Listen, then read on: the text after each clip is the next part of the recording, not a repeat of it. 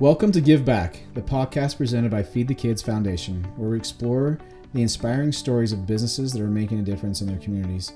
I'm your host, Caleb Stokes, and today we're joined by Ryan Rocque, who's the principal at Orem Elementary. Ryan, how are you? I'm doing great. Thanks for having me on, Caleb. Oh, thanks for being willing to come in and sit down and take a little bit of time and talk to us about education and kids and different things like that that's happening in our community. Yeah, absolutely. So, Ryan, I got to know you last year. Like I said, you're the principal at Orem Elementary, and our foundation, Feed the Kids Foundation, was able to come in and make a donation and help some families in your school. And I just thought, what a great resource to have. And now that we've been building a relationship, to invite you to come on the podcast and help us understand a little bit more about some of the challenges in our local community and education and things like that. And so before we jump into those, Ryan, why don't you tell us a little about you and where you grew up and, you know, kind of your interests and things like that? Yeah, no, absolutely.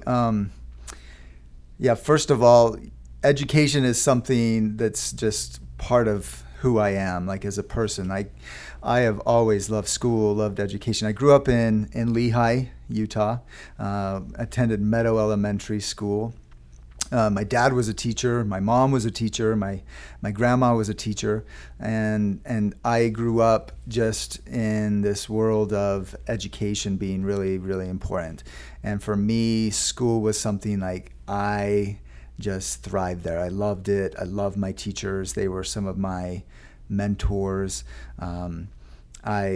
I was the type of kid that would go back with my friends and visit my teachers, you know, years later and spend time with them, especially my elementary teachers, man. They were just incredible human beings, and I just loved spending time with them. Anyway, I think there were some challenges, though, as a son of educators. You know, we were low middle class. Times were tough. We did not have a lot. But that being said, you know, I continued to pursue my education. I graduated from American Fork High School, went on to Utah Valley University, which at the time was UVSC, and then finished my degree at BYU in education. And the thing that kind of turned my focus back to wanting to be a teacher, I'll never forget. You know, I was with my wife. We were sitting there, newlyweds. I had several options available for what I could do, and every time the teacher idea came up, I would try and deny it a little bit, because I knew, like, it wasn't like it was a mystery to me of what being a teacher would demand of me in terms of sacrifice of time, money, etc. And yet there was just something that thankfully my wife could see and help me remind myself why I believed being a teacher was going to be the best choice for me. And I still remember that first year I started teaching at Lake Ridge Junior High in Orem, and even though there were some challenges, that first year is always hard, I knew, like, from day one, like, this is my dream job. Working with the kids, getting to know them, getting to share, like, what I'm passionate about, what I love, seeing these light bulb moments in their life and in their eyes. There's just nothing better. Teachers often call it not a job, but a calling. For a right. reason. Yeah. So I taught at the junior high school for 14, 15 years, and then during that time I was working on my additional degrees. Eventually, you know, I finished a master's in second language acquisition to get better at my job, which was teaching French, and then I finished a doctorate, because again, that's me. I loved school. I loved being in school. So I got my doctorate in educational leadership so that I could be a principal. The choice to be a principal is a hard one as a teacher, you know, especially having done that for 14 years, you say, they're going to go to the dark side. That's what principals are called. They're going to the dark side. I had some friends and colleagues that became administrators, and you can't help but wonder, they're just kind of leaving us, leaving the teacher ranks, being in the trenches. But I tell you what, administrators are as much in the trenches as teachers are. It's just a different way of helping the kids and helping the teachers succeed. I have so much more compassion and love for principals. And had I known, I think, had I really understood what this job entails when I was a teacher, man, I would have appreciated it even more. So it's not easy being a principal, trying to manage a school, trying to deal with all of the different problems and challenges that arise every day, challenges that you can't even dream of, and nor can you ever prepare for. They just come, boom, here it is, go work with that. It's different day by day, right? Oh, every day. Every day is okay, let's see what happens today. So I've been a principal at Orem Elementary now for the last 2 years. So I moved from junior high to elementary, and I love it. So you started out as a principal at junior high? Yeah. So I went teacher junior high, principal, assistant principal, junior high, and then now principal at Orem Elementary. How different is it dealing with junior high kids versus the elementary kids? Totally different. The junior high school, all of the the stereotypes of junior high kids being what they are, it's true. Yeah, the hormones are racing. They're absolutely awkward in every sense of the word. Junior high is just the armpit of education in terms of what kids are going through, their challenges, their fears, they're kind of trying to figure out they're just so their place, they're so lost. Home, junior high kids are just they're lost little puppies. Their friends. Yeah. And everyone's changing, right? So friends that you've had for decades turn on you. Everyone starts to single out and decide, hey, I'm part of this group, and they're doing it to kind of explore who they are as a person, but it turns into often backbiting and gossiping and bullying and all these other challenges that are really difficult. But man, I love teaching junior high. It was so incredible. Those kids are just outstanding. They have so much life and energy, and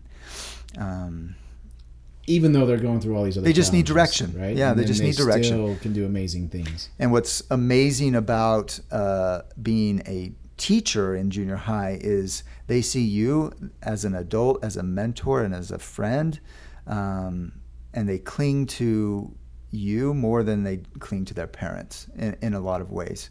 I know this now that I've been a dad of now 3 teenagers. They're not interested in me as a dad as much. I mean, they still need me, but they absolutely are looking to other adults to find some sense of the world and who they are. Maybe a little validation, acceptance, and direction, right? They're looking, because they've heard from you for the last 12 years. They're like, I want to hear from another adult about how this life really works. So they saw me as a teacher, as someone that they could trust and go to and talk to about life and challenges and what they were going through. And so I felt really honored and privileged to be able to have that relationship with a lot of my students and be a positive influence in their lives.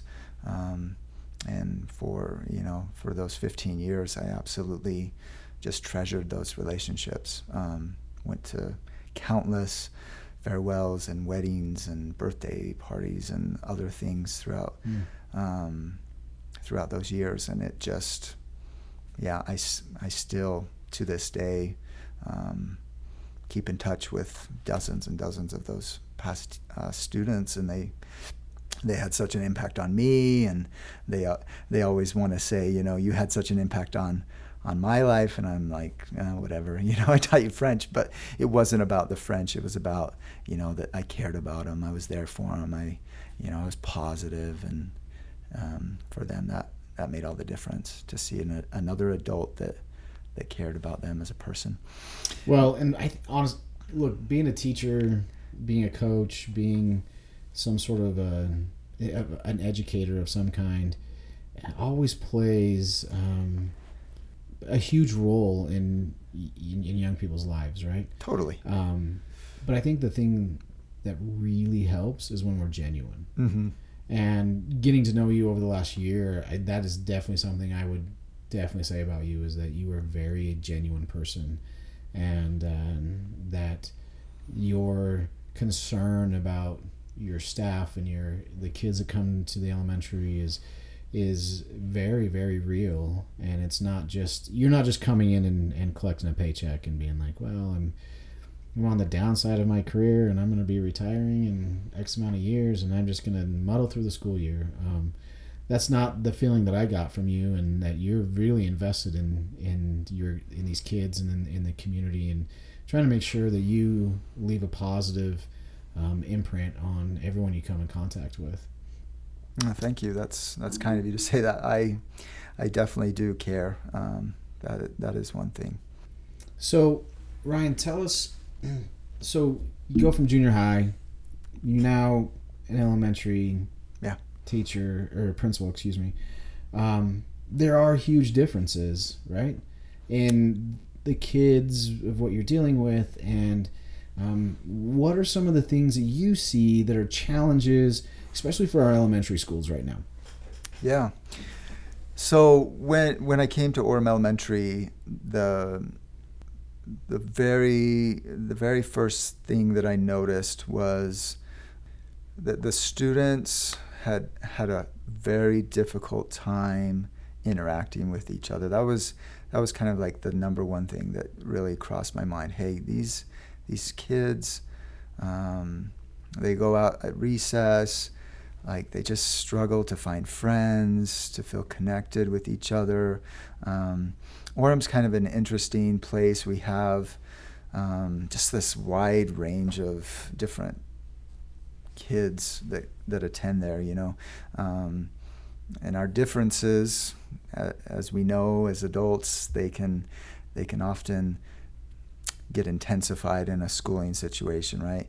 And so you have like different socioeconomic backgrounds. We have very well-off families in Orem boundaries, and we have very low-income boundary students.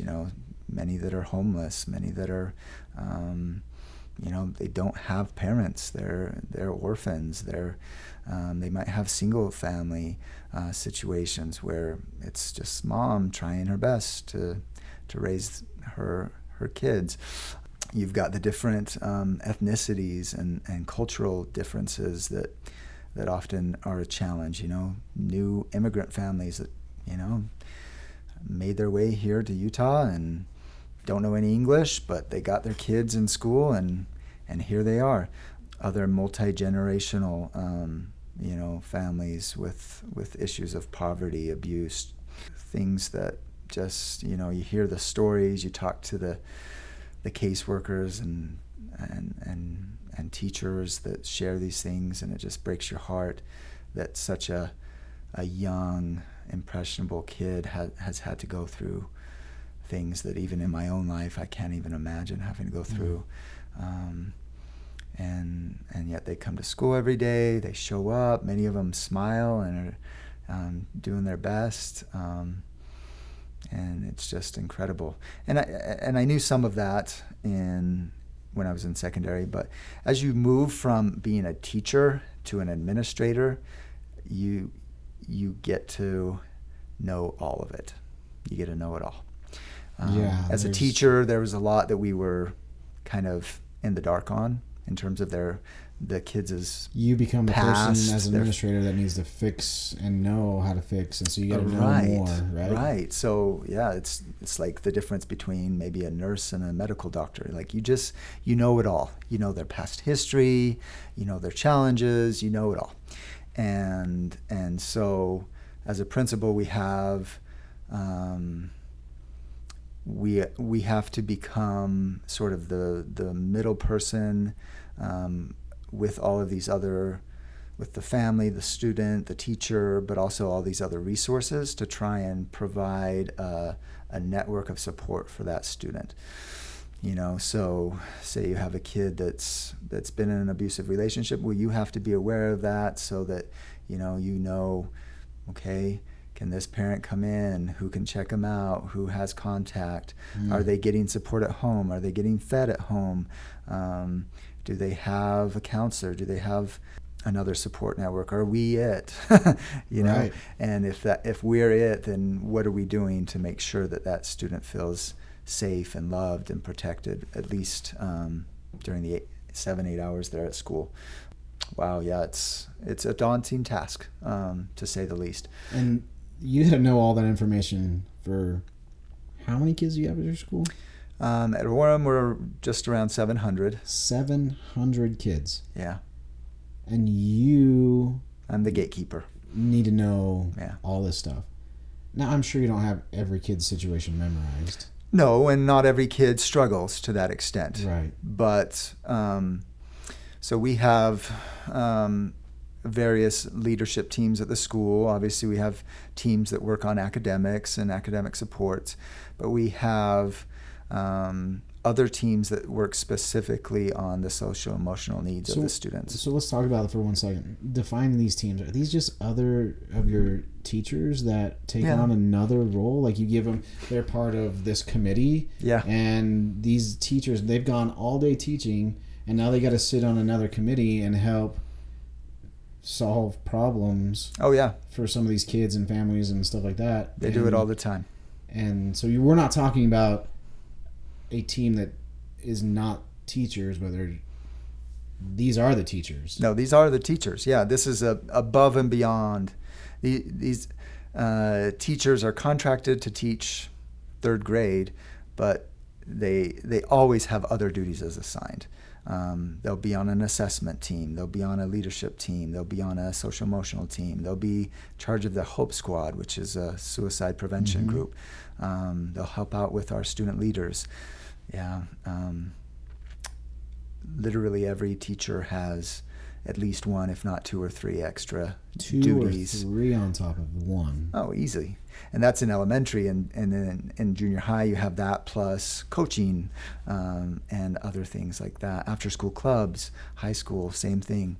Teachers are always doing 3 or 4 extra things on top of their So all teaching. these other behind the scenes, everything else, it's like, oh, this is just being put on. It's not because you're having outside people come in for the most part and help. And they'll get a stipend. It's usually done from within the teaching ranks at the school.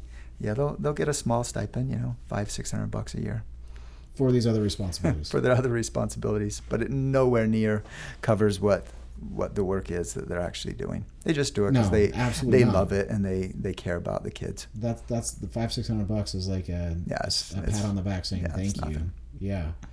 Wow. I didn't know that. I mean, I have my own kids that go through school, and I got elementary kids, a junior high kid, and a high school kid, and I think sometimes we take for granted these things that just happen at the school, and we don't know who really is the face behind putting these things together, and we just it happens. So I don't know, we don't ask a lot of questions, and we don't really dig into it. And I'm glad you asked. That is a huge part of teaching, is all these other meetings that are going on either in the mornings or afternoon, and they happen every week, all the time. And so we'll address, we'll have spreadsheets with kids, and we'll talk about, hey, is Joey, how he's doing, how's his behavior, what's going on at home, what are we doing to support him, and we'll rope in some other people. Like we have a school counselor that I've budgeted for. The school district gives us some time with a social worker, a school psychologist, so we'll bring them in as kind of help and support. And then oftentimes what I'll do is I'll reach out to other community resources depending on what the situation is, to try and find some solutions to what's going on. So I'm glad you brought that up, because I was going to ask you, does the district give you a list of community resources, or is it up to you to go find community resources through your own personal connections? Is it, people like me that just came by and your office one day and said, "Hey, you don't know me, but this is who we are. We're Feed the Kids Foundation. We want to work with you." I mean, how do you find these resources as principal? Yeah, no, that's a great question. Yeah, I wish it was a little more streamlined. Unfortunately, it's not. I think various agencies, city agencies, district resources, they're getting better. I will say that. But for the most part, the principal is very much just the center of knowledge in terms of what's available and what's not.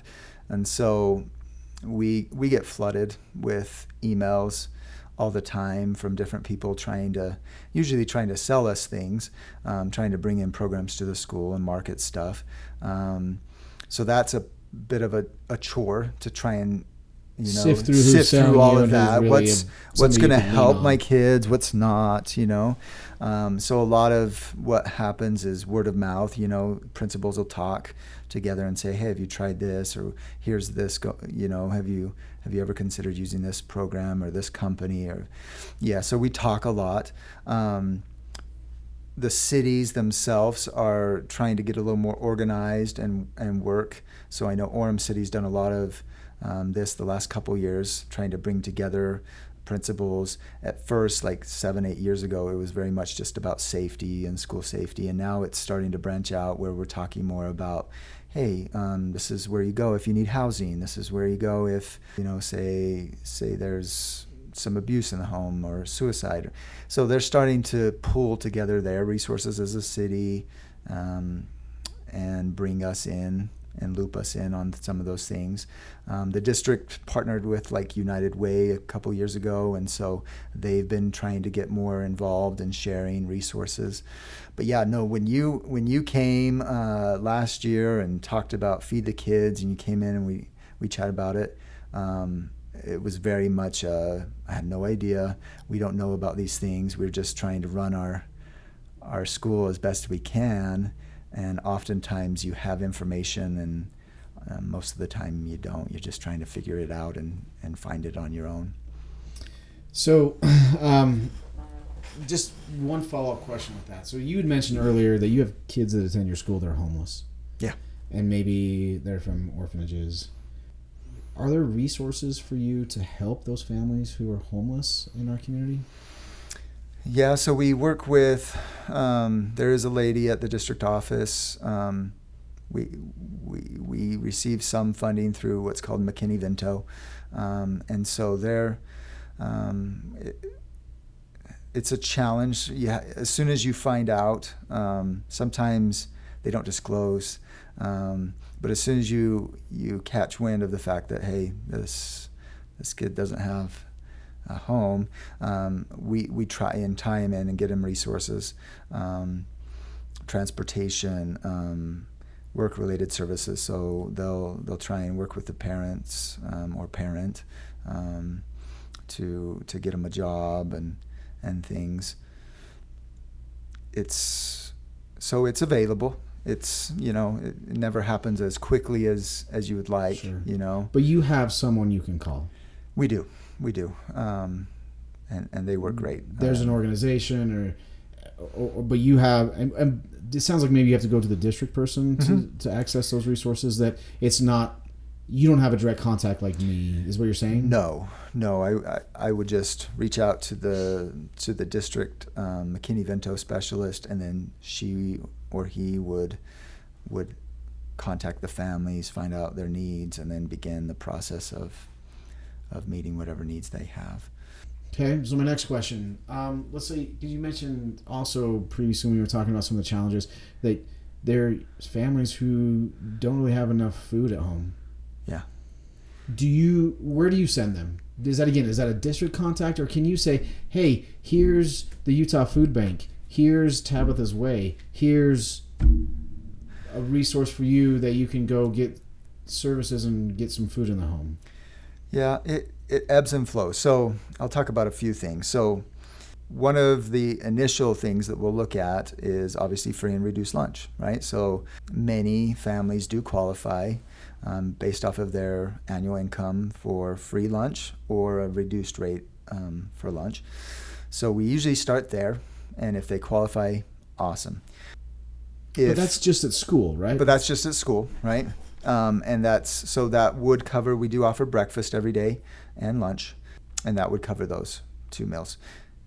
However, there's always gaps in services, right? So when I was at the junior high, we saw this. I'm seeing this at the elementary school as well. Okay, you have an extended holiday, you have weekends, you have the summer. It's like, okay, well, obviously they needed the food during the school year. Now what? Like, they don't have it. So we saw this at our school. Many schools have seen this gap in services, and they've worked with parents and created food pantries in their schools so that we can get food home for these kids. Again, you're not working with an outside agency. You're looking at localized, very limited parents, resources, and yeah. and those parents and teachers, whoever's running it, is having to go out to probably as a small outreach. Yeah, right. Yeah. I mean, we've ran drives. Like, I've been in schools. I've heard of schools running drives, food drives to collect food, and then you're using it. But again, you're looking at like inexperienced people just trying to make it work. And it does, and some of them are fabulous, and the pantries, despite their lack of experience, really serve a good number of their community it makes members, a difference, and it makes a lives. huge difference. Oh my gosh! Like, I can't tell you the number of parents that just were in tears being able to receive those services. Clothing is another one, right? So I know a lot of the donation centers like Savers or DI, Desert Industries, those are the common ones around here. For a while, they would give us vouchers that we could use to give to kids. A lot of that has kind of disappeared. So we've worked with United Way. Sometimes we'll go to the Alpine School District Foundation, which is kind of the donation arm of the school district. So a lot of families will donate different things like backpacks, school supplies, sometimes jackets, sometimes glasses and things like this. Anyway, so we'll be able to go to them and say, hey, do you happen to have this? And if they do, great. If not, then we're kind of on our own to figure it out. We've done Christmas drives in the past where we try and get food or clothing or things to certain families. So again, it's just kind of a hodgepodge of services. Like, you go and see and you reach. So I'm aware of all these places that you're mentioning, and so we go there first. We talk to them. If they can help us, great. If not, we're kind of on our own. We figure it out. Gotcha. That's kind of what we do. So you're not restricted on the methods you use to help a certain family? No. Like, the district doesn't say you got to contact a district person before you can reach out to a Utah Food Bank or send a family to there or something like that. You do have some discretion as the administrator at the school to say, oh yeah, Feed the Kids can come in and just make a straight donation to us, and we'll put it in kids' accounts and stuff like that. Absolutely, and we love that. We accept. I mean, every year we'll have certain parents that maybe are involved with certain non-profits or their company wants to make a donation, things like that. So it happens a lot, and it is one of my most wonderful experiences to work with these companies and people that want to help schools, because schools need it. They really do. We don't have enough resources. No. As much as people think there's tons of money that the districts are just sitting on, there's not. No. And there's not enough money to really take care of a lot of the needs.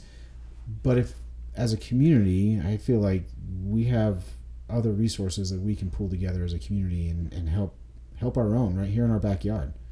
And find ways that we can give back to each other and not because we're trying to become some big figure of and get prestige or anything like that. It's just because there's so much kindness in every single person that, we just want to help each other. Yeah. And a lot of times people just don't know how to help. Ryan, talk to us a little bit more about breakfast and lunch and kind of how it works at schools, and where when my foundation came in, how that helped at your school. Yeah, I'm glad you asked. So, breakfast, we serve it every day, right? If you're on free lunch, obviously you don't pay. Reduced lunch cuts the price down slightly, but the majority of our students don't qualify for that, and so they're paying. And so if they eat breakfast, I think it's like $1.20 or something like that.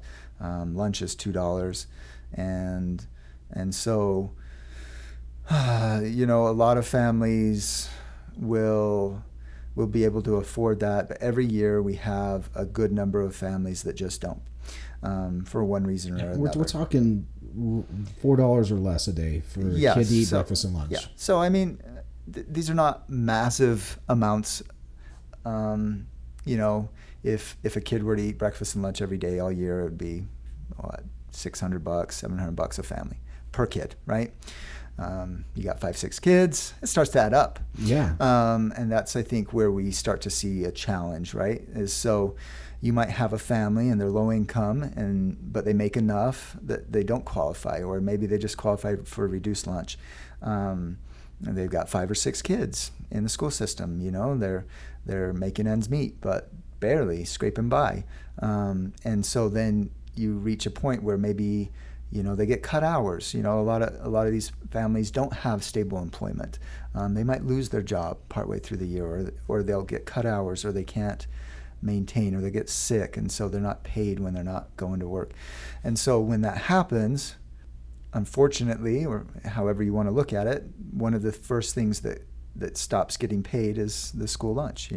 They go into the red, and thankfully, we're kind of like the emergency room, right? Like, we're not going to deny services. Kid comes and wants lunch. We're not going to say, sorry, kid, we're not feeding you today.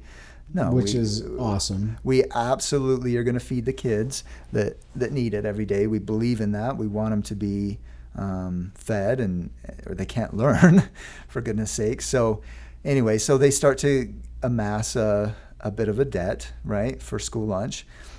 Some families, that might be a couple weeks, and it'll add up to $20-$30. Some families, it goes on for months.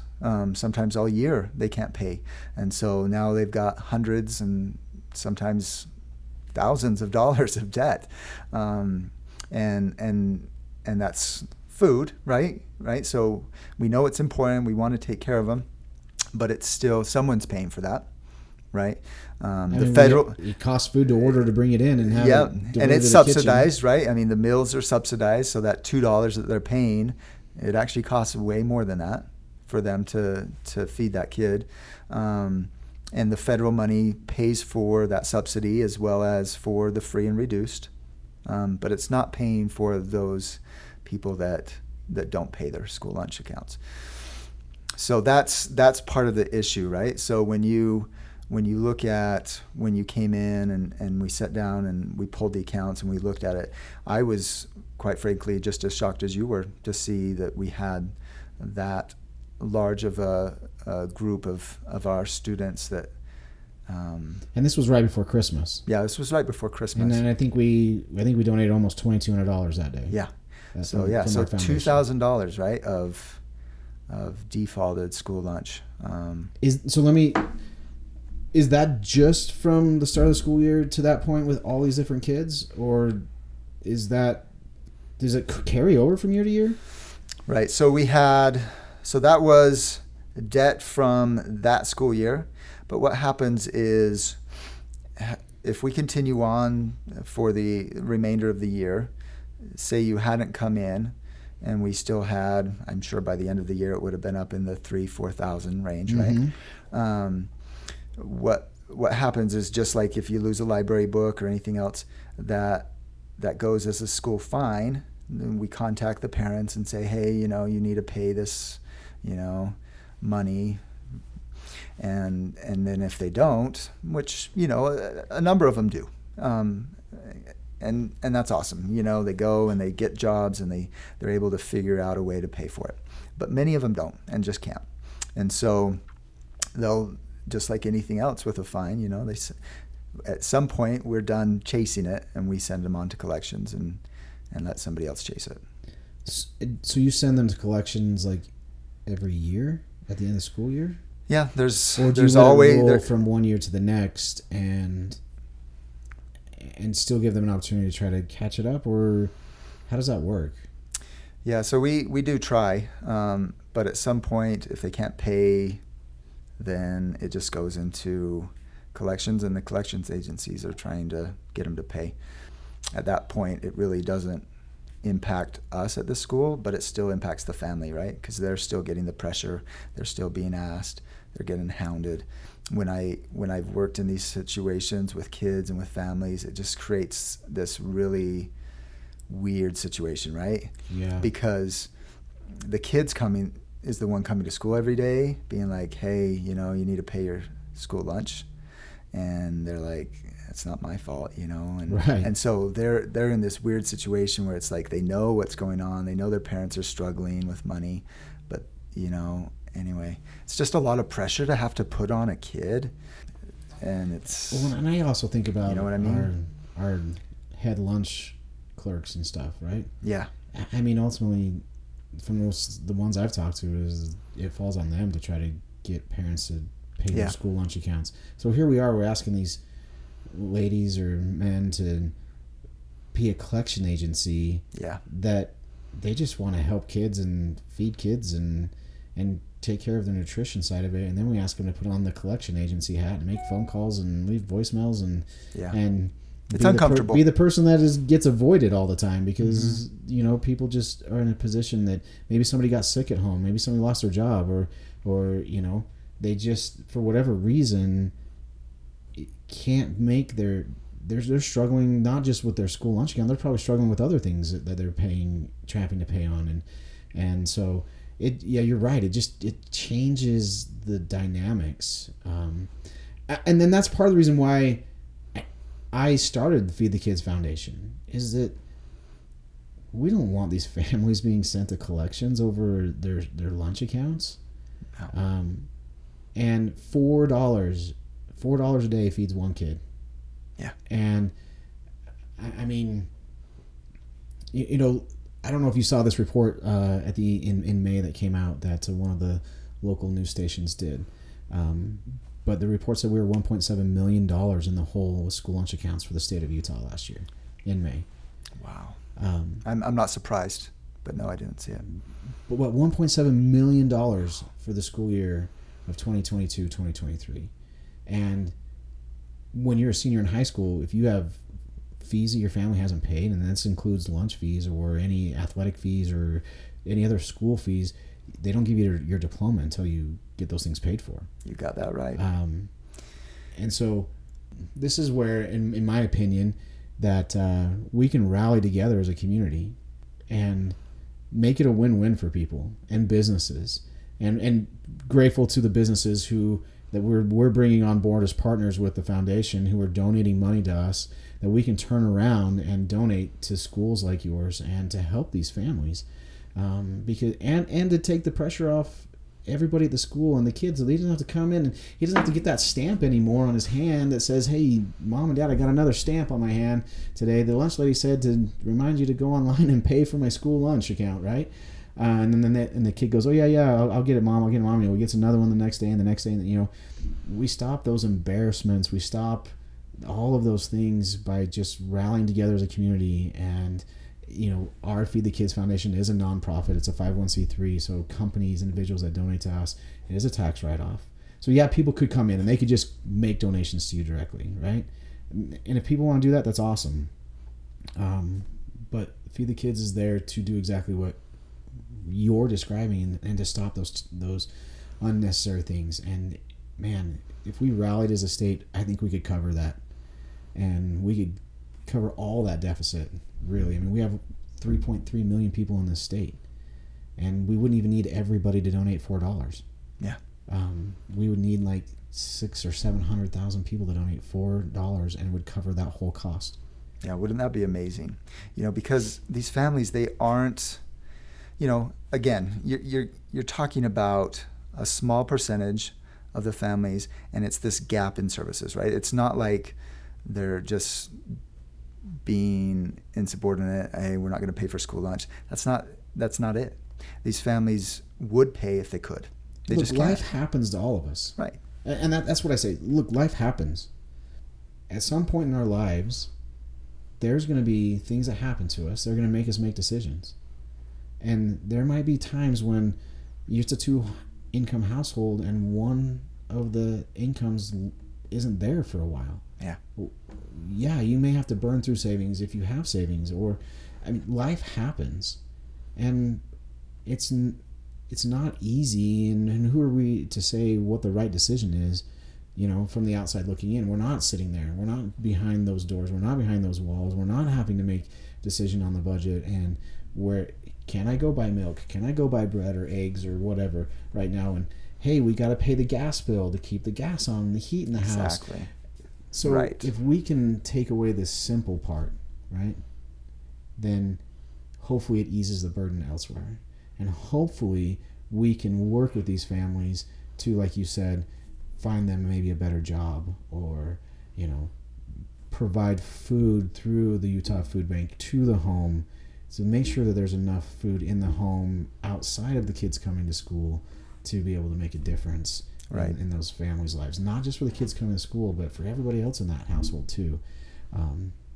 And it is a unique situation that we're in, and it's fun for us to come in and write those checks, and because people are so gracious with their money and donate to the foundation, and we can pass that on. I'm kind of putting you on the spot here, and that's okay. But after we came in and you guys reached out to the schools, what was kind of the response that came from it?